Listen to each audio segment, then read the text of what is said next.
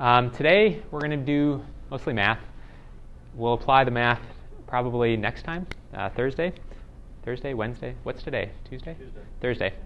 So next class we'll apply this more to optics problems. We might have a chance, depending on how fast we go through this, to do some problems at the end of lecture today. But we're going to introduce Fourier analysis. And this is a really important concept in optics. There's entire courses taught on Fourier optics. But the gist of it, the gist of the reason why we're going to consider Fourier analysis today is that if you have a lens does something really cool. It takes whatever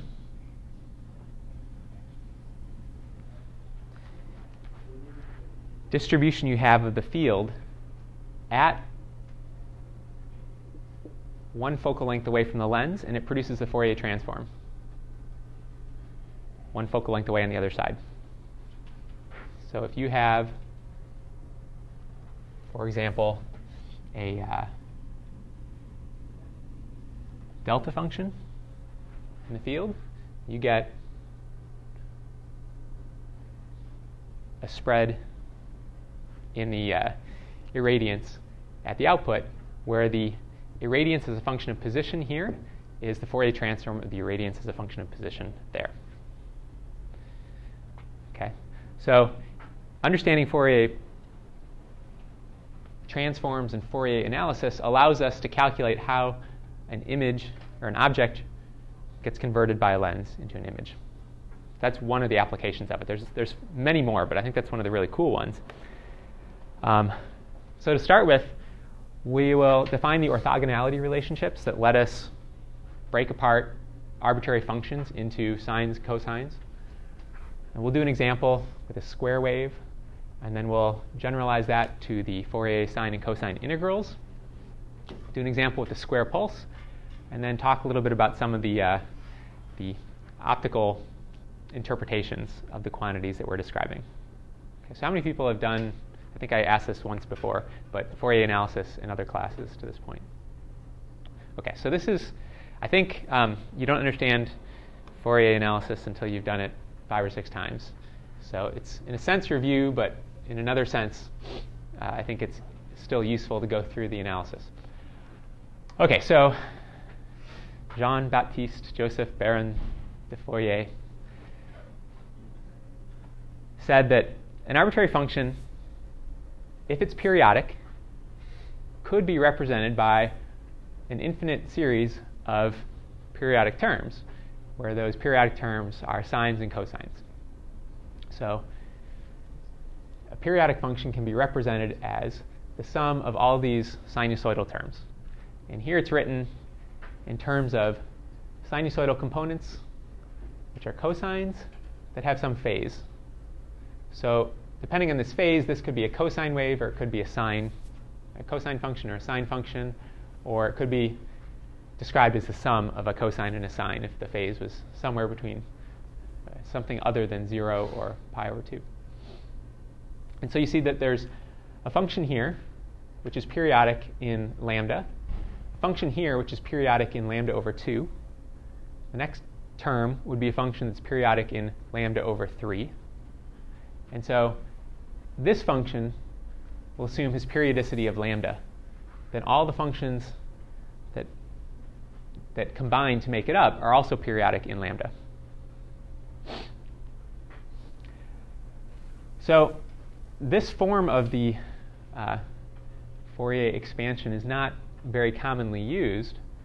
More frequently, we expand this single sinusoidal term into the sum of a cosine and a sine wave. So the coefficient here that describes how much of this function or how much of this periodic function contributes to the function that we're considering, that coefficient and this phase are the two free parameters for each term. And when we write it as sines and cosines, the two free parameters are the amplitude of the sine and cosine waves. And so they're related by this relationship here. Obviously, if you have a phase of 0, then the amplitude of this term here is the amplitude of the cosine term. So if the phase is equal to 0, the phase is equal to 0, AM equals CM. If the phase is equal to pi over 2, then this term is a sine wave, and the sine amplitude is equal to CM. And there's a minus sign there that comes from the trigonometric relationship here that allows us to make this connection. Okay, so written in terms of sines and cosines, a Fourier series can be expressed like this. There's the first term, which is a DC term. It has no spatial dependence. We had that before as well. And then there's the cosine terms. And we have to consider every possible frequency that's periodic in lambda. So if k is 2 pi over lambda, then a frequency of k is periodic in lambda. A frequency of 2k is periodic in lambda. It repeats twice. A frequency of 3k repeats 3 times in lambda.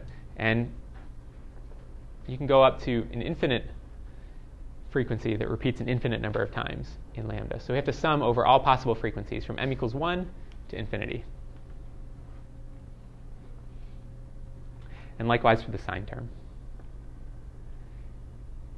You could write this, you could neglect this first term and do this sum from m equals 0 if you wanted. The a0 coefficient times cosine of 0 is just the DC term, which I pulled out in the front of that expression.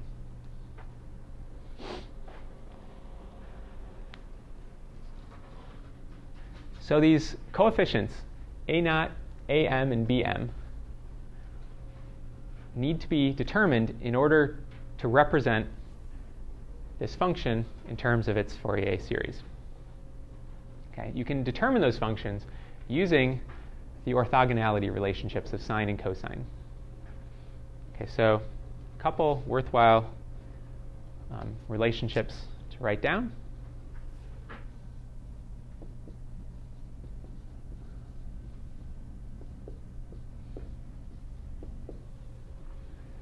First one says if you integrate the sine function over some distance, which is a distance over which this sine function is periodic, meaning you're integrating over some integer number of wavelengths for this function. How many wavelengths for this function fit into 1 lambda?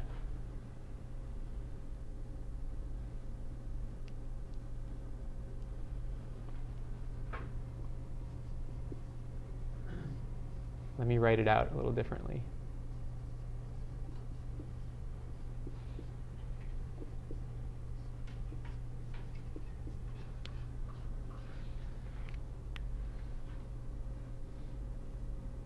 So when x increases by lambda,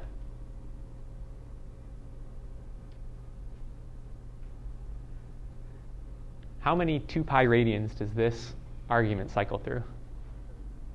M. Right. So this is a function that goes through m full cycles in 1 wavelength. And this wavelength we're describing as the wavelength of, or the periodicity of this function in space.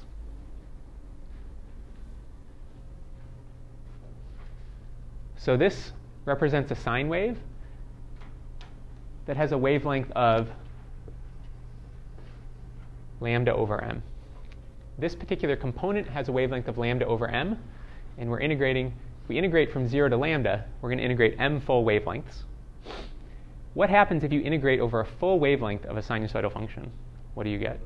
You get 0, because you're averaging over the positive and the negative parts. So this is equal to 0. Likewise, if you integrate over a full wavelength of a cosine function, you get the same thing. You're integrating over positive and negative parts. Okay, so we'll use those relationships.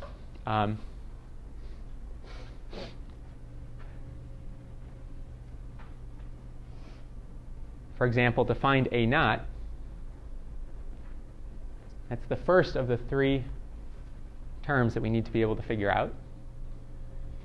To find a naught, what we'll do is we'll integrate this function over a wavelength, over one period.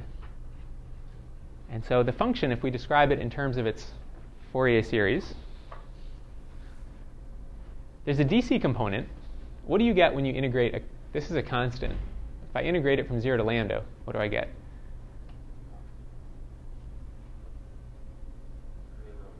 A naught lambda over 2. Right? These other terms have a constant times a cosine that repeats m times over my integral area.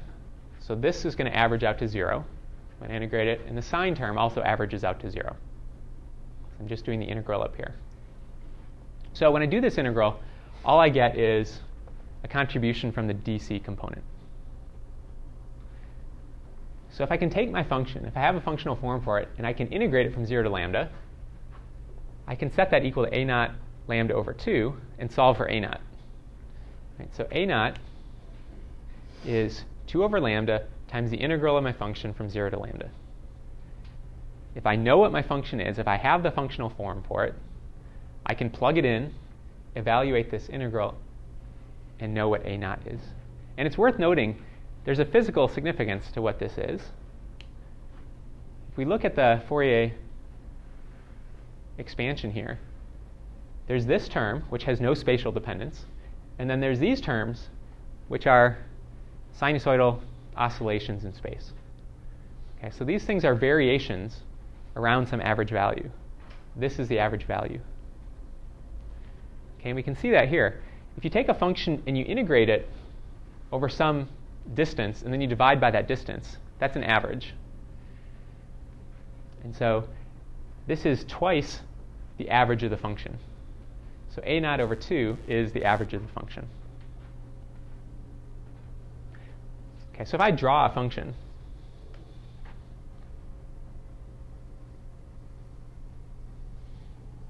and it's periodic, or I'm trying to make it sort of periodic. I've got a fairly imprecise drawing technique here, but you could look at that and estimate a naught. A naught is the average value, or twice the average value. So that's the physical significance of that first term.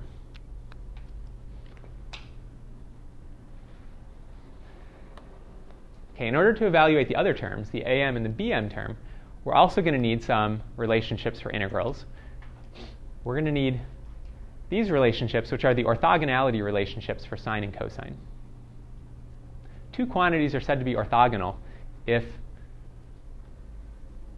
when you multiply them together, you get 0, in a very general sense. Two vectors, when you take their dot product, if the dot product equals 0, those vectors are orthogonal. Two functions are orthogonal if you multiply them together, and when you integrate, you get 0. Okay, so let's consider sine A times cosine of B, sine A kx times cosine of B kx. That is a sinusoidally oscillating expression because this term is repetitive in lambda, and this term is repetitive in lambda. Their product is also repetitive in lambda. Right? This is a sinusoidally oscillating term, and so when we integrate over one period, we're going to get 0. And if you like, you can look up the trig identity for sine and cosine. You get something that depends on sine plus something that depends on cosine. Each of those, when integrated over one full period, gives you 0. I haven't bothered to write out that trig identity here because I'll leave that for you to do on your own. So sine A kx times cosine of B kx integrates to 0. Sine of A kx times sine of B kx will also integrate to 0 unless A and B are equal to 0, or equal to each other. So we can see that from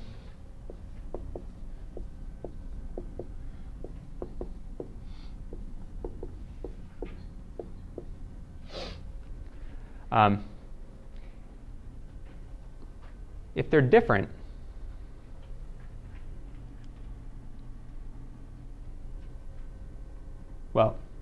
if they're the same, then this becomes sine of akx squared. That's a number, that's a function that's always positive. It has a maximum value of 1, minimum value of 0. And if you integrate over one full period, you get 1/2 times the wavelength. Right, so the area under this curve is 1/2 times lambda. Okay, so we can express this relationship as it's 0 if a and b are not equal to each other, and it's equal to lambda over 2 if a equals b. So we'll use the Kronecker delta function. That's a function that equals 1 when its two indices are the same, and it equals 0 when the two indices are different. Okay, so if a equals b, this is equal to 1. If a is not equal to b, this is equal to 0. Have you seen this function before? Yes? Have you not seen this function before? Okay, let me write out a couple functions that we're going to use today that are useful so that when I write it out, you recognize it. So this is called the Kronecker delta function. Did I spell that right? Kronecker.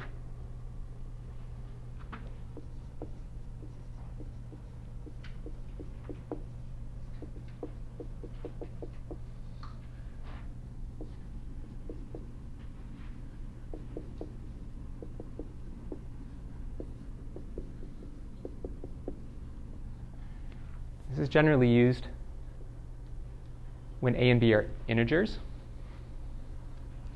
And so if we were to plot this,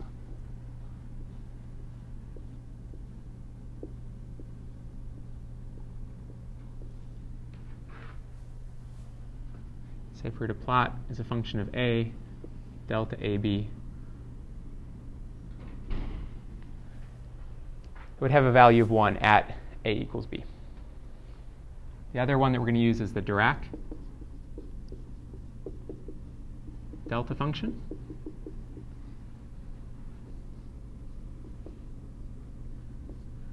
And that's written more in functional form, delta of x. And that equals infinity at x equals 0. It equals 0 at x not equals 0. And it obeys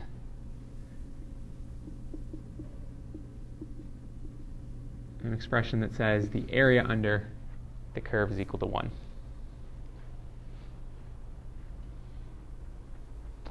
Which is also the case for the Dirac delta function, or the Kronecker delta function. If you think of it in terms of integers, the area under this curve is equal to 1 as well.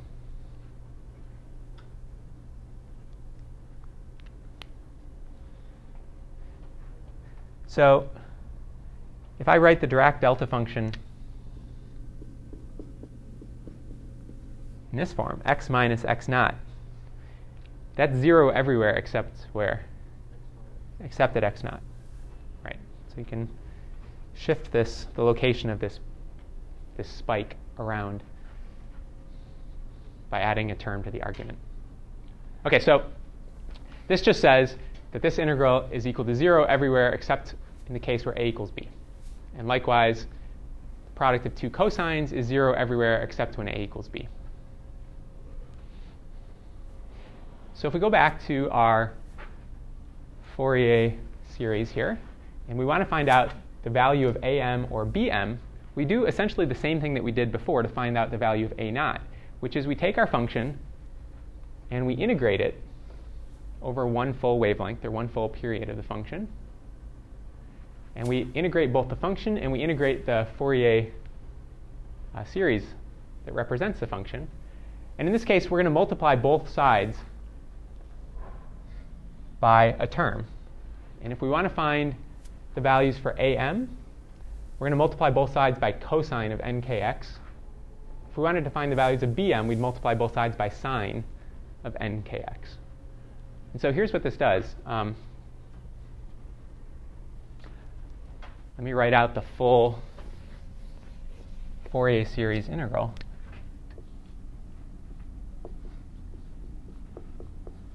So for the example here, I'm trying to find the value of the coefficients a sub m. So I multiply this by cosine of nkx, and I integrate it over one full period.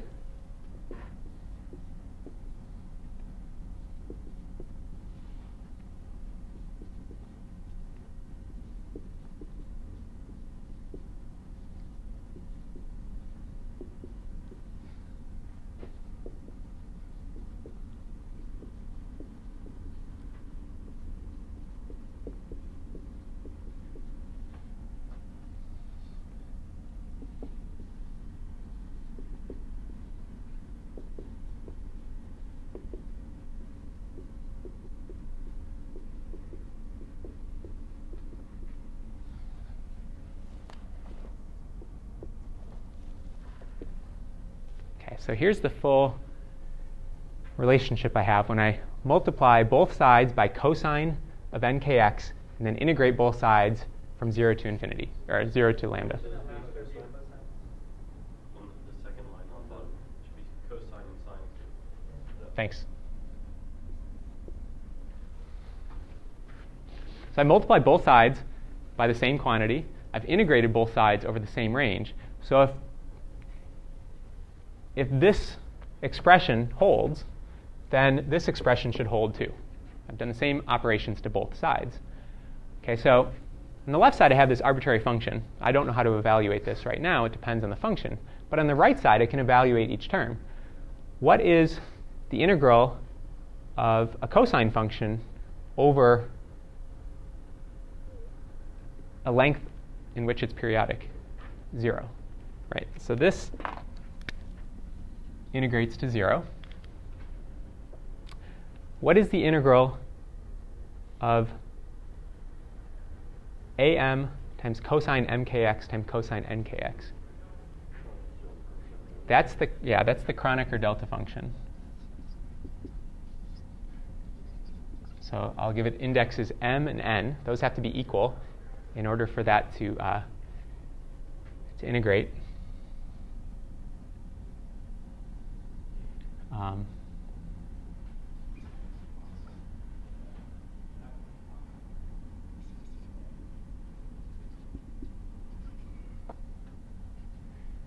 So if I can take the sum outside of the integral and evaluate cosine mkx times cosine nkx dx, that gives me the Kronecker delta function times lambda over 2. And then I still have the sum over all values of m. Yeah. And I had a constant there, which was a sub m. And then over here, I have sine mkx times cosine nkx. That always integrates to 0, because sine and cosine are orthogonal. And so this is the expression, this is the evaluation of the right side of this expression. Now, I'm going to sum over all values for m. And for all values of m, this term equals 0, except which one? For m equals n. So for m equals n, I can write this as an times the delta function equals 1 times lambda over 2. So I get this relationship, which I can solve for an. And if I want, I can change the name of this variable n and call it m. And then I've got an expression for the mth term as 2 over lambda times the integral of the function times cosine mkx dx. Right? N is just a dummy variable. It's just a number. So I can call it n, I can call it m, and that's the form that I have up here. I can do a similar thing where I multiply both sides by sine instead of cosine. And then it's not this term that survives, it's this term that survives. And I get a very similar expression for b sub m. So b sub m is related to the integration of the function times sine of mkx.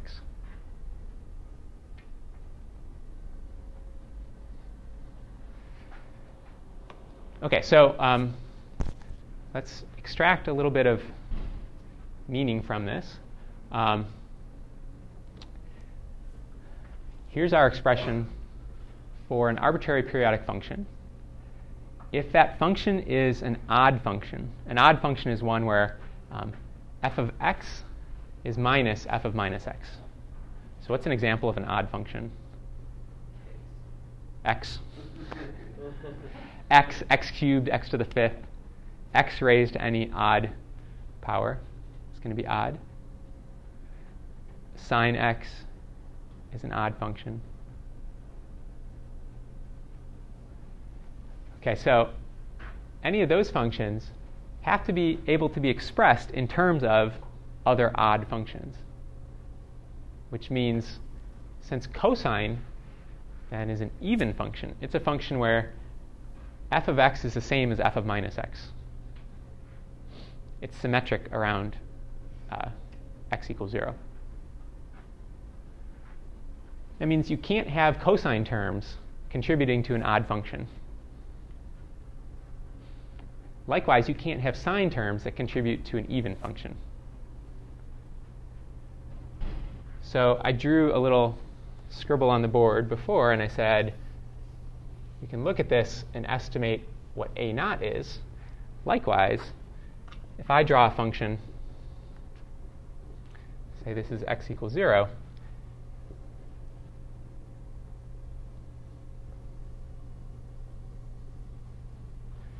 if I draw some function and you look at it, you can immediately say a few things. You can say that this value is a naught over 2. It's average value. What else can we say about this function that I drew? Imagine that it was drawn better. Yeah, I was attempting to draw an even function.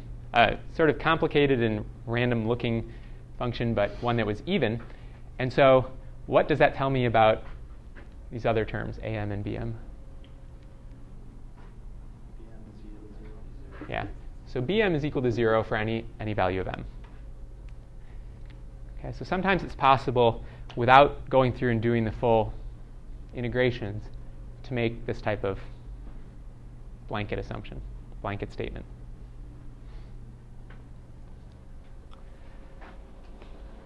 So let's do an example. Let's do the square wave example. There's a lot of situations where we have square waves.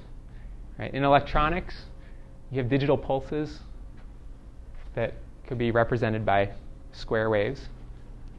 In optics, a square wave would represent, for example, a series of slits in a mast, which we'll see later. But let's determine the Fourier series for this square wave. So one full wavelength of the wave we call lambda, and that's one peak and one valley. And so we can start off, we need to figure out three things, a naught, am, and bm. What can I tell without doing any math yet? Which of these values are going to be 0? am is equal to 0. This is it even or odd? It's odd, so it needs to be made up of which? Sines or cosines? Sines. So there should be no cosine components. And am was the cosine terms. One more thing I can figure out without doing any math yet. A naught is equal to 0. The mean value of this function, as I've drawn it, is 0. Okay, so all I have to do is figure out bm. So I have an expression. I guess I don't have the expression for b of m, but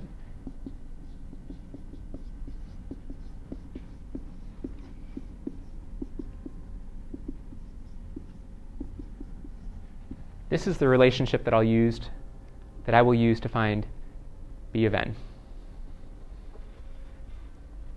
or written in terms of m, b of m is equal to 2 over lambda times the integral from 0 to lambda f of x sine m times k. What is k? 2 pi over lambda times x dx. And now let me write out this integral for the function that I have. There's two parts to this function. It's piecewise continuous from 0 to lambda over 2. So I'll break this integral up into two integrals.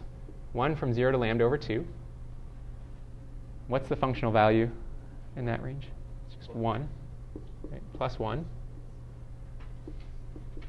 times sine of m 2 pi over lambda x dx plus the integral from lambda over 2 to lambda, where the function has a value of minus 1. Yeah? Why do you go from 0 to lambda and then from lambda over 2? Why not go from negative lambda over 2 to 0 and then from 0 to lambda? I can do it that way too. Can you do it from any point to any point? You have to integrate. So the way that I derived it was in a form that goes from 0 to lambda. Okay, but it would also hold if you went from, if you integrate over one full period, you'll get the same result. Okay, so it doesn't really matter. I could go from here to here or from there to there. So it's your choice. And so when the integral of sine is minus cosine.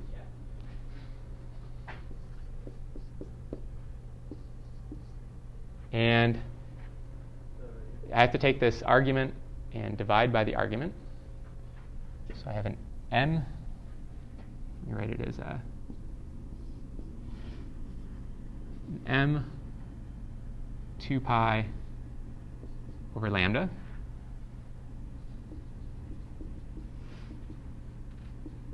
And I evaluate this at 0 and lambda over 2. So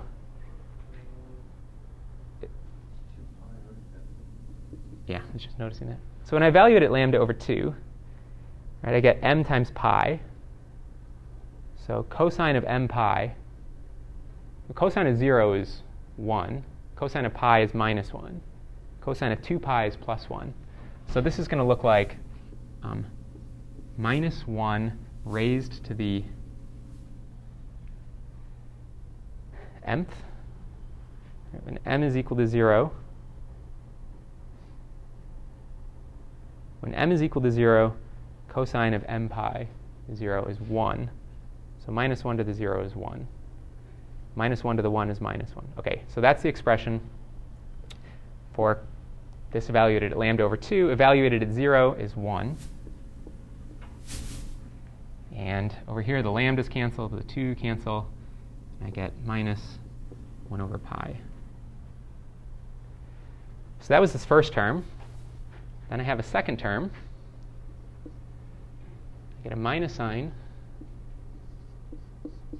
from this function here. The integral of sine is, again, cosine. The expression is the same. It's just the bounds of my integral that change.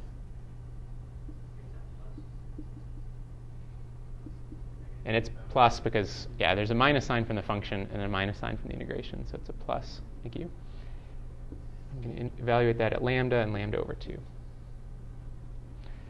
So evaluated at lambda, I have cosine of m times 2 pi, which is always going to be 1.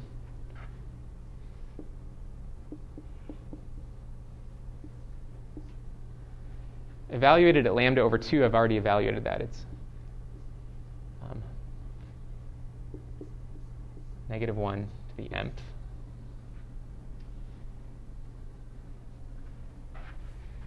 And so I can put all this together to say that b sub m is 1 over pi. And then, let's see, I've got a minus negative 1, which is plus 1, plus 2.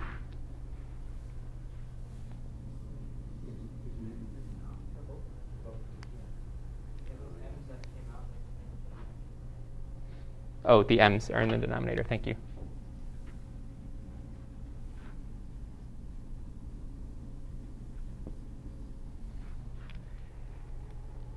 And then here I have minus 1 to the m plus minus 1 to the m. So minus 2 times minus 1 to the m.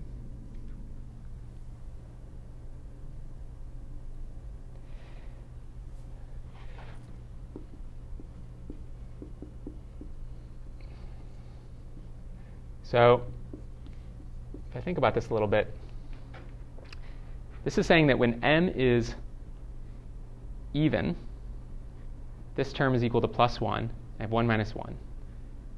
So for m being even, my value for bm is 0. And when m is odd, this term is equal to minus 1. I get 1 minus minus 1, which is 2. So I can write this in a little bit more transparent form as b to the m equals 4 over pi m for m is, what did I say, odd?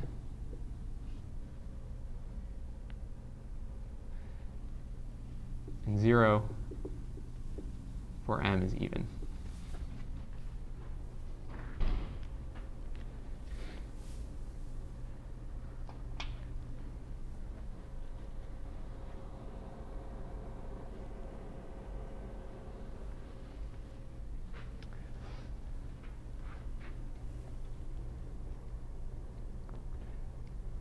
So I can look at what this expression means in terms of my Fourier series. If I go back to my Fourier series, it means I can write this function as the sum of all these terms for which m is different values. Right, so there's 4 pi is constant. The 4 over pi comes out. And I have all the m equals odd terms. So sine of kx, so that's sine of 1 kx, sine of 3kx, sine of 5kx. And the 1 over m reduces the amplitude of each successive coefficient, each successive term.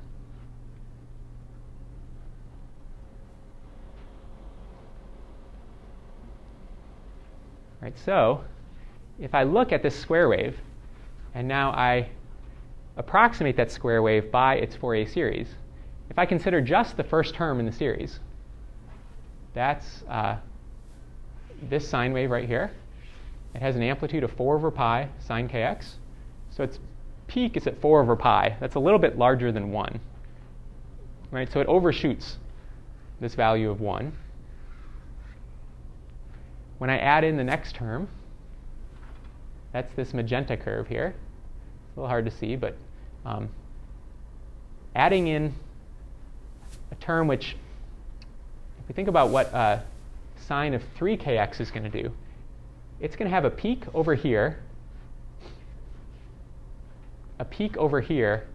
and a valley over here. So it's going to subtract a little from the first term where it was too high, and it's going to add a little bit where it was too low. And so that magenta curve then still overshoots, but it has a little bit of ripple, and then goes back down and repeats on the other side.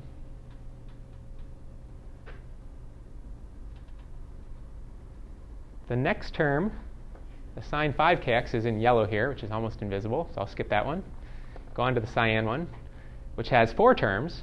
And you can see now that it overshoots again. It has more ripple because it has more high-frequency components. It has a term which looks like sine 7kx, so it's going to see 1, 2, 3, 4, 5, 6, 7 ripples on the top of this wave. And it's a better approximation. It has a little bit of overshoot. It has some ripple. And the more terms I add to this, the better the approximation will be to this square wave.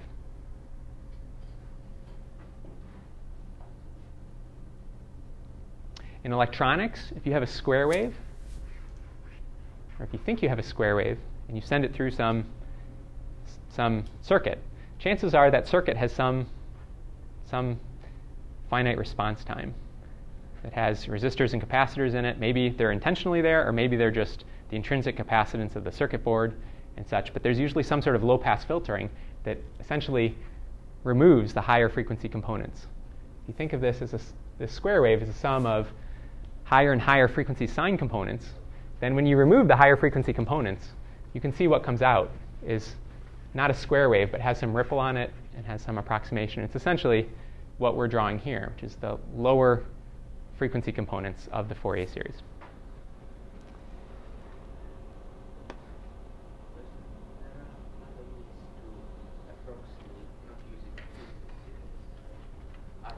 There's other series, sure.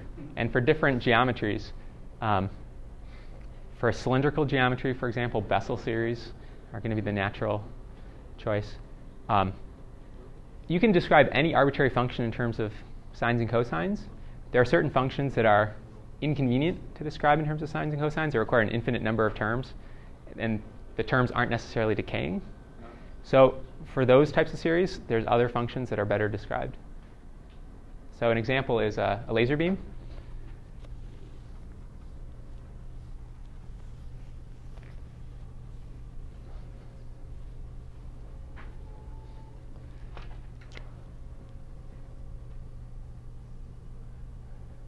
A laser beam might have an irradiance profile that looks like this. You plot the irradiance as a function of cross-section through the beam. It's always going to go to 0 at infinity. It's a beam. And so sines and cosines don't really make sense to describe this function because they go on to infinity. So better functions to describe this are, for example, Gaussian functions. Hermite Gaussian functions are essentially sines and cosines times a Gaussian. So it adds in this exponential decay. So you could describe this maybe in terms of 2 or 3 components instead of an infinite number. So there's times where other basis sets are more convenient. It's just like in geometry, there's times where Cartesian coordinates are not convenient to describe some function. Even though you can describe any function in terms of Cartesian coordinates, we have cylindrical and spherical coordinates because certain geometries lend themselves to that more.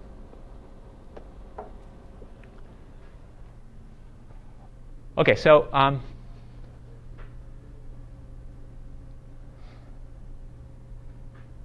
let's consider another square wave. This one is not just a regular square pulse like we had before, but the peaks have a different width than the valleys, and it's drawn so that the valleys are at 0 and the peaks are at 1. So this is a series of pulses, a regular series of pulses. So it's periodic, but this is not a sine or a cosine function itself. We can expand it and describe it in terms of sines and cosines. Okay, so let's consider this square wave, or this series of pulses. This is my Fourier function, or my Fourier expansion. Now, if this represents a function of position, then this argument is just x. If this is a wave that's traveling at some velocity, this argument will be x plus or minus vt. Right? And that's a function that moves at a velocity v. So I can do the Fourier analysis in terms of x, or I can do it in terms of x minus vt. Meaning, if I do the Fourier analysis for what the function looks like at time 0, whatever Fourier transform I get, whatever the components of that function are, those are all going to propagate at a velocity v. Okay, so let me do that for this case. We do the same type of analysis. First of all, what is a naught without looking at the answer? Can you figure out what the average value of this function is? These peaks, the width of these pulses is 2a.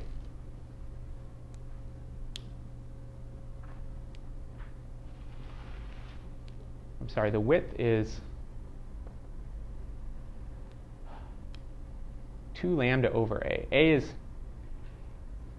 the fractional width of this pulse relative to a wavelength.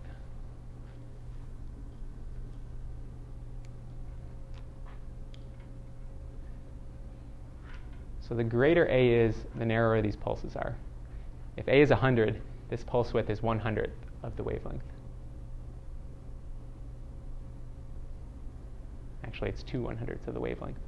That would be 1/50 of the What's that? I said that it would be 1/50th of the wavelength. Right. So the greater A is, the less the average value should be. And we can evaluate this mathematically. A naught is 2 over lambda times the integral from 0 to lambda, the function. So the function is just 1 between points where the pulse is on. So if I integrate, for example, from 0 to lambda, right, or in this case it might make more sense to integrate from minus lambda over 2 to plus lambda over 2. In that case, the function only is non-zero from minus lambda over a to plus lambda over a. So I'll integrate from minus lambda a to plus lambda over a. The function has a value of 1. So that just gives me 2 lambda over a when I integrate it.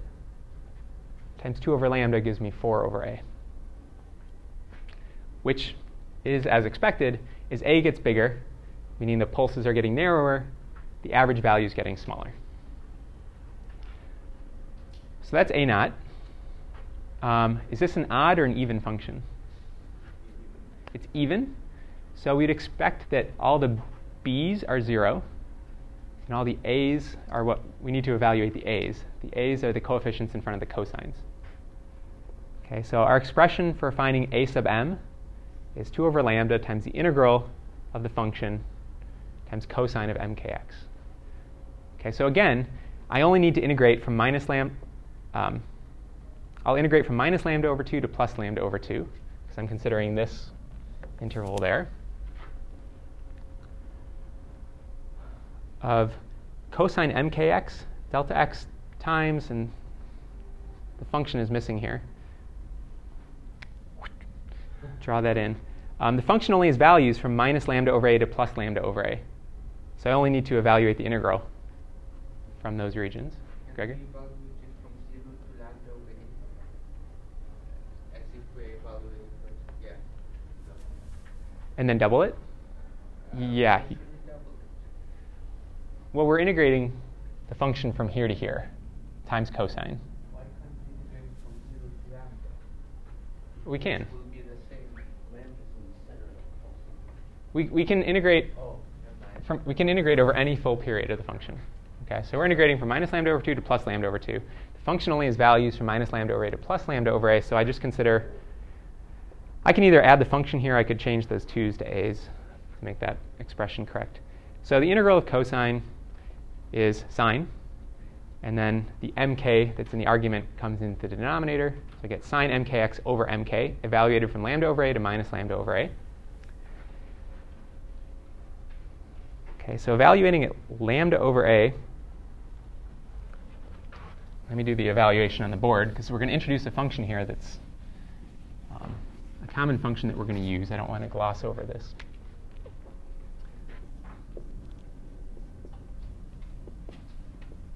So I'm going to take this, I'm going to evaluate it at lambda over a. So I have m times 2 pi over lambda times lambda over a. The lambdas cancel. All over mk minus, now I have the same thing evaluated at minus lambda over a.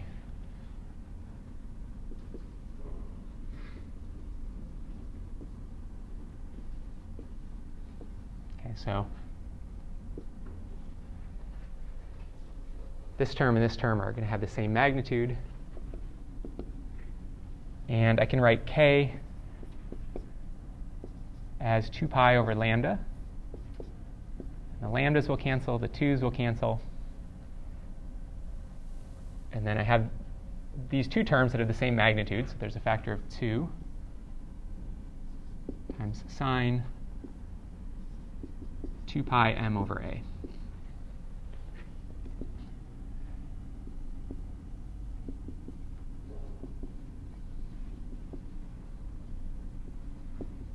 Okay, now you see that there's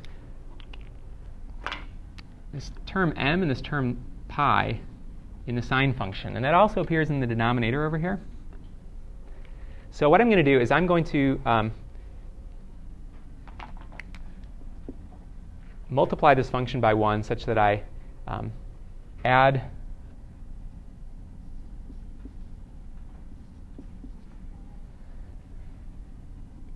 a couple terms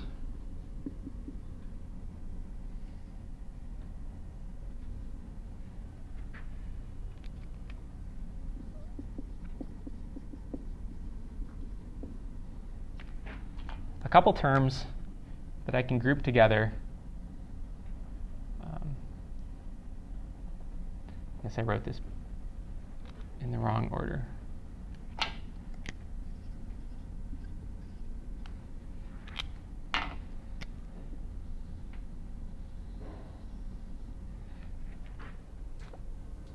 This term here is 1 over this term, the argument. Okay, so I added a few terms to the numerator and denominator so I could generate the same argument, the same terms in the denominator that I had in the argument. And I do that because there's a functional form that we come across a lot in optics, which we call the sinc function. It's sine x over x. So I can write this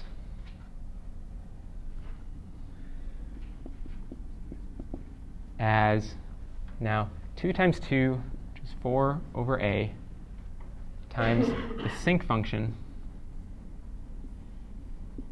of 2 pi m over a. Just a little more compact way to express it.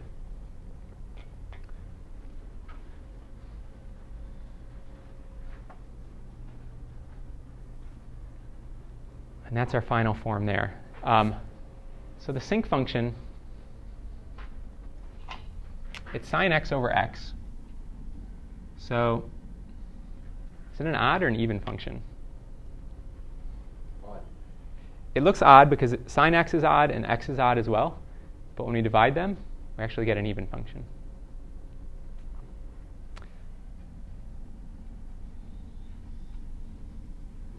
Okay, so it's a function that has an amplitude that looks like 1 over x and sinusoidal oscillations underneath it. And so when x becomes negative, sine of negative x is minus sine of x, and x is minus negative x, and the 2 minus signs cancel out. That's why it's even. So this is what the sinc function looks like. It's equal to 1 at 0, which is not obvious looking at this. Sine of 0 over 0 is 0 over 0. It appears indeterminate, but if you use L'Hopital's rule, you can evaluate that and find that it's equal to 1. Okay, so that gives me an expression for the Fourier series of this pulse. So the greater m is, the greater the argument of the sinc function, which means the smaller the term is. Gregory?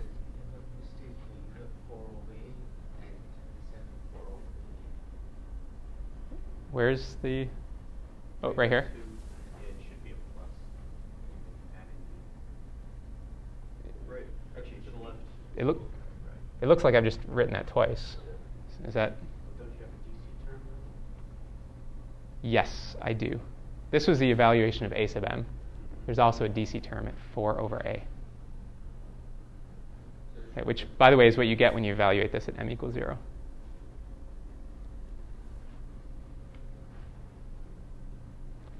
So this should, okay, yeah, so this should be a plus. I see. So this is the full series. This is the DC term. There should be a plus. And then these are all the other higher order terms. And this is the amplitude of the mth term. These are the a coefficients. So they're the amplitude of the cosine terms. So my cosine term would be cosine nkx.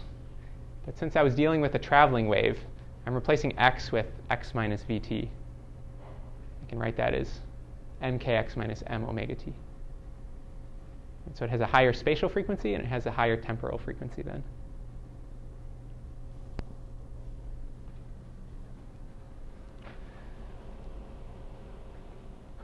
Okay, let me skip that. So here's an example of this function where the pulse width is about half of the repetition pattern. And so here's my sinc function. The sinc function gets evaluated. I should probably write out what my function looked like.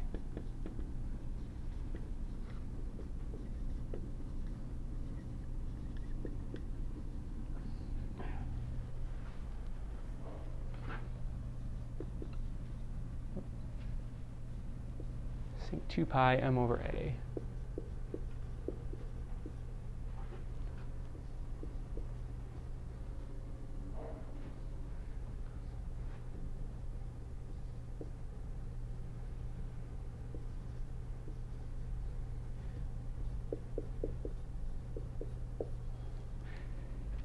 So here's my function. There are frequency components at k, at 2k, at 3k, at 4k, at 5k. So if I wanted to plot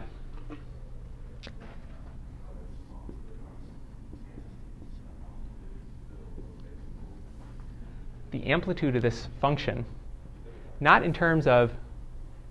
write the function as in terms of x, or in terms of x minus v of t, but instead write a function that described the amplitude of the different frequency components. I would have, at a frequency of 0, or at a value of m equals 0, I have an amplitude of 4 over a. And then at m equals 1, I have a spatial frequency of k equals 2 pi over lambda.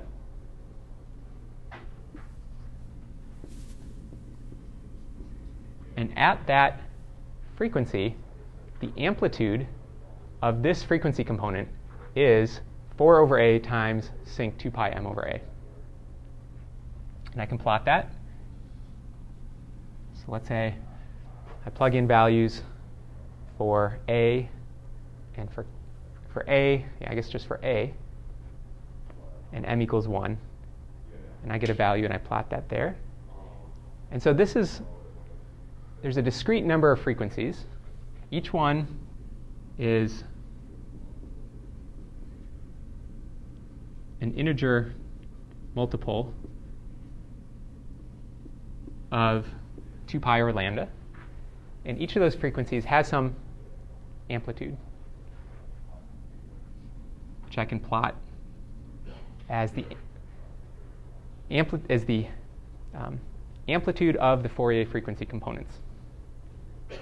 This is called the frequency spectrum. This would be called a time series, or as a function of x would be the functional form. This is the frequency description of that function. And up here I've plotted what that frequency spectrum looks like. There's a DC component, and then there's components at every integer multiple of 2 pi over lambda. The amplitude of those is given by the sinc function. So I've superimposed a sinc function. That's the envelope that describes the amplitude. So some of these terms have negative amplitude, some have positive. And as a gets bigger, the pulse gets smaller relative to a wavelength.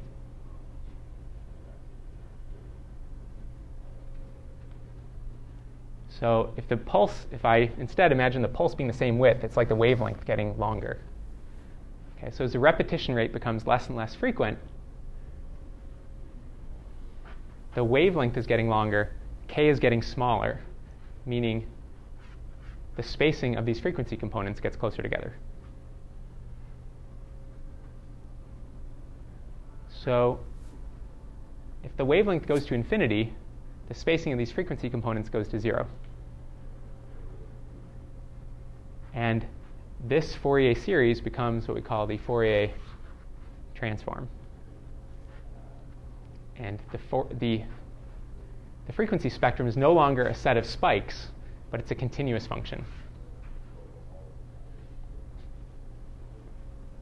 So any frequency that I choose has some amplitude, unless it happens to be at one of these zero crossings. Whereas over here is only frequencies that were at integer multiples of k.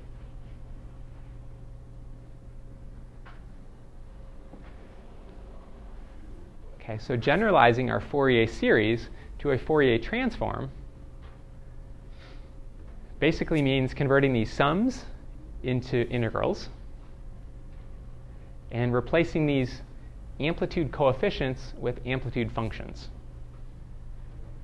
Okay, so we'll let a of k be the amplitude of this function. A of m was the amplitude of this discrete set of values. A of k is a continuous function. Okay, so we'll replace a of m with a of k. We'll replace the sum with an integral.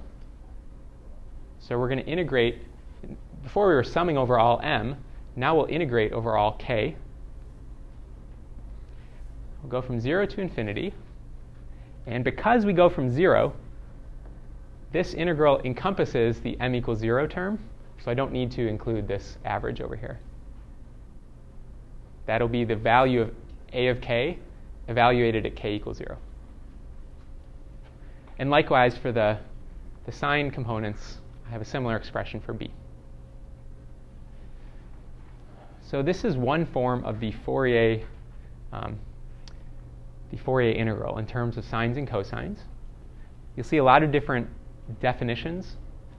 Different texts have different constants in front of these. And you can also express this in terms of sines and cosines. You can express it in terms of amplitude and phase of complex numbers. So we're just going to deal with the sine and cosine term. But I just mentioned that so that if you see it elsewhere in a different form, you realize it's really the same thing. OK, so let's consider now a pulse that is just a single pulse, or a single top hat function. So this looks like our square wave, except it's not repetitive. It's just a single value. We could probably figure out what the Fourier transform of this would be by taking our expression for the Fourier series we got before and letting k go to 0, letting the wavelength go to infinity. But here we'll evaluate it explicitly. Odd or even function? It's even. So the b values are 0. The sine terms are 0. So we only need to consider the cosine terms, which are the a terms. My value for a has the same form that it had before. It's the function multiplied by the argument integrated over a full wavelength. But now this thing doesn't repeat, so the wavelength is infinite. So I'm integrating over infinity. And I've chosen to define this such that there's no constant out in front of that term. So I've included the constant. Before I had a 2 over lambda, and I've included that constant out here in the definition. OK, so integrating over infinity for this function really means integrating from minus L over 2 to plus L over 2, because the function is 0 everywhere else. So I'll replace those limits with minus L over 2 and plus L over 2 and plug in my function in that integral. The function has a constant value of e naught. So I have e naught times cosine kx, integrated from minus L over 2 to plus L over 2. So just like we had before, integral of cosine is sine. The argument, factor in the argument goes into the denominator. And I already evaluated an expression like this, and I got a sinc function, which I get again.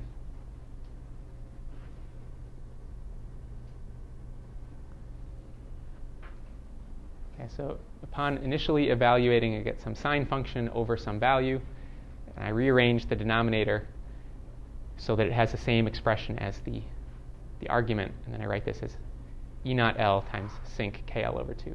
So L is the width of this function.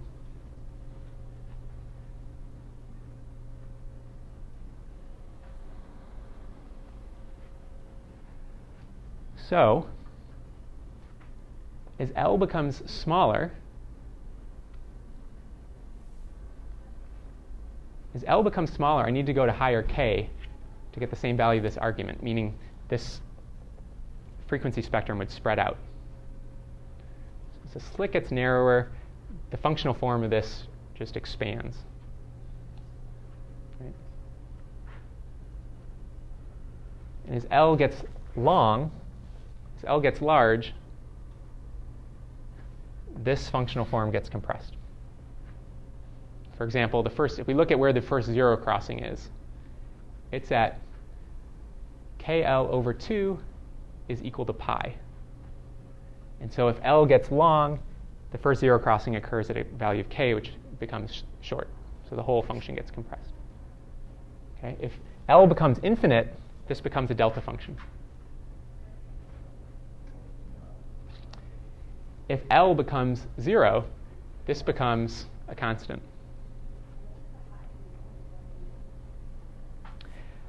Okay, so I want to end by relating this back to optics. So let's consider the case of a slit. There's a particular diffraction pattern for a single slit, which you probably learned in Physics 52. We'll certainly evaluate this in more detail in later chapters, but for now we can use our expression for a top hat function actually to calculate this irradiance pattern. So let's say we've got a slit, and it's uniformly illuminated. So we have a plane wave coming in and uniformly illuminating this slit. Then the functional form of the electric field at this position, so call it at x equals 0, the functional form of the electric field as a function of y looks like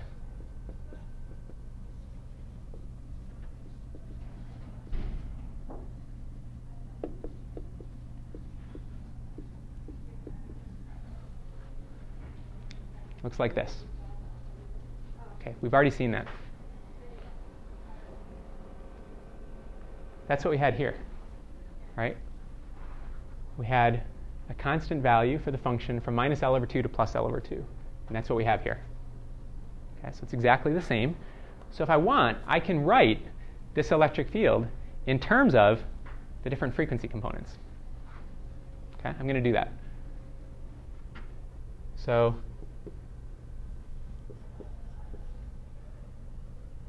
at x equals 0, the functional form of the electric field looks like E naught L over pi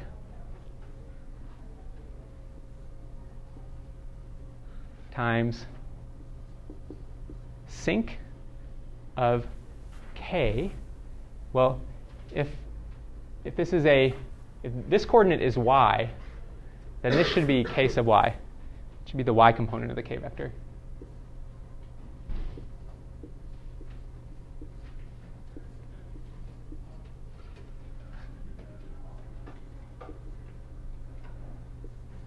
So I'm just replacing all the x's with y's and all the k's with k sub y.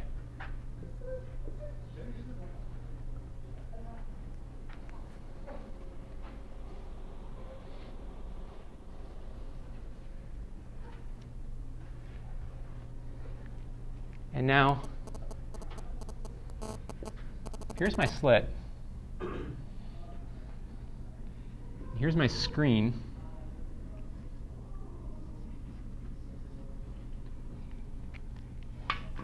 And I consider light that's incident at a height y on the screen. If I consider that coming from the slit, and assume the slit is narrow,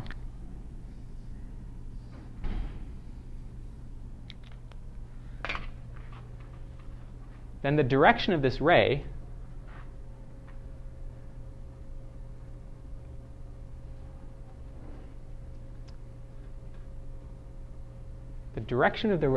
can be thought of in terms of the k vector is pointing in the direction of the ray, and that has a y component, k sub y. So the angle theta, let me write it this way, k sub y is equal to k naught sine theta. where theta is going to be y over the distance to the screen.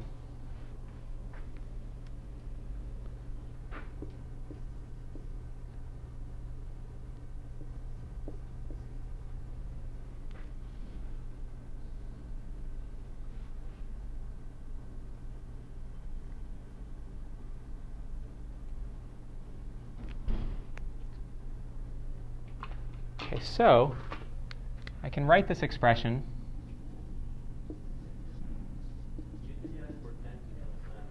What's that?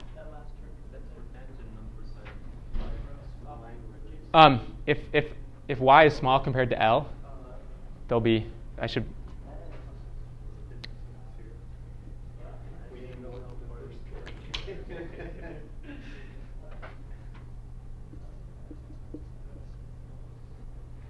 Now,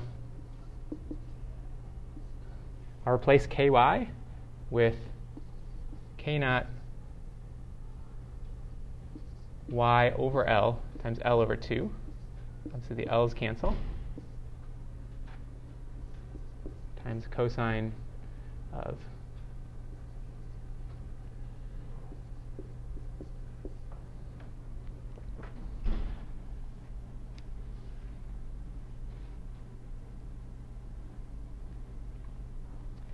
so this term right here, when I look at the irradiance is proportional to the electric field squared. And this term here, when I square it, is the spatial distribution of this profile. This term over here, if I look, I said y was much smaller than L. Okay, this term is going to be negligible. Cosine of a small number is approximately 1. So when I square this thing, E naught look like I naught, the incident intensity, L squared over pi squared times sinc k naught y over 2 squared. And if I want, I can expand that sinc function, k naught 4 over k naught squared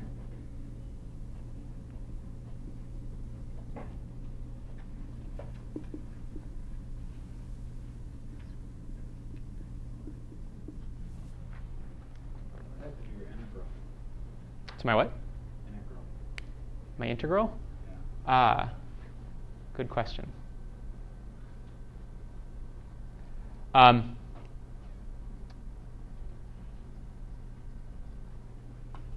Yeah, I kind of glossed over that.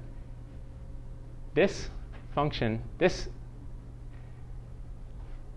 at x equals 0, this is my function. And it's the sum of an infinite number of different frequency components, each which has a different direction. So each value for ky is a different direction. So we can think of it as a bunch of different waves, a bunch of different plane waves propagating in different directions.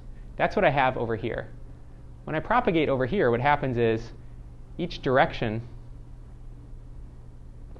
instead of having all the different waves at the same point, where I have to sum them up with an integral, I now have all the different waves at different points. So each component of this integral propagated to a different point on this screen.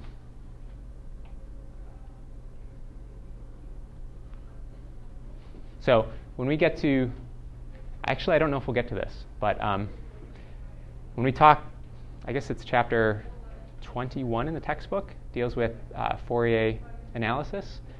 It goes into much more detail about how the profile in this plane gets transformed to the profile in this plane, and this is just one of the results of that. Okay, so There is a formula for how the shape of the apple should translate to the shape of the structure. yeah, and this is where it comes from for a linear slit. You can do the same thing for a cylindrical slit or a circular aperture, and you get a similar expression. It's in terms of Bessel functions, not sine functions. But that tells you something about the resolution of an imaging device. So the width of this spot tells you, for example, if this were a lens over here and this is a CCD plane, how big an individual pixel needs to be in order to contain unique information. We'll talk more about that in future classes.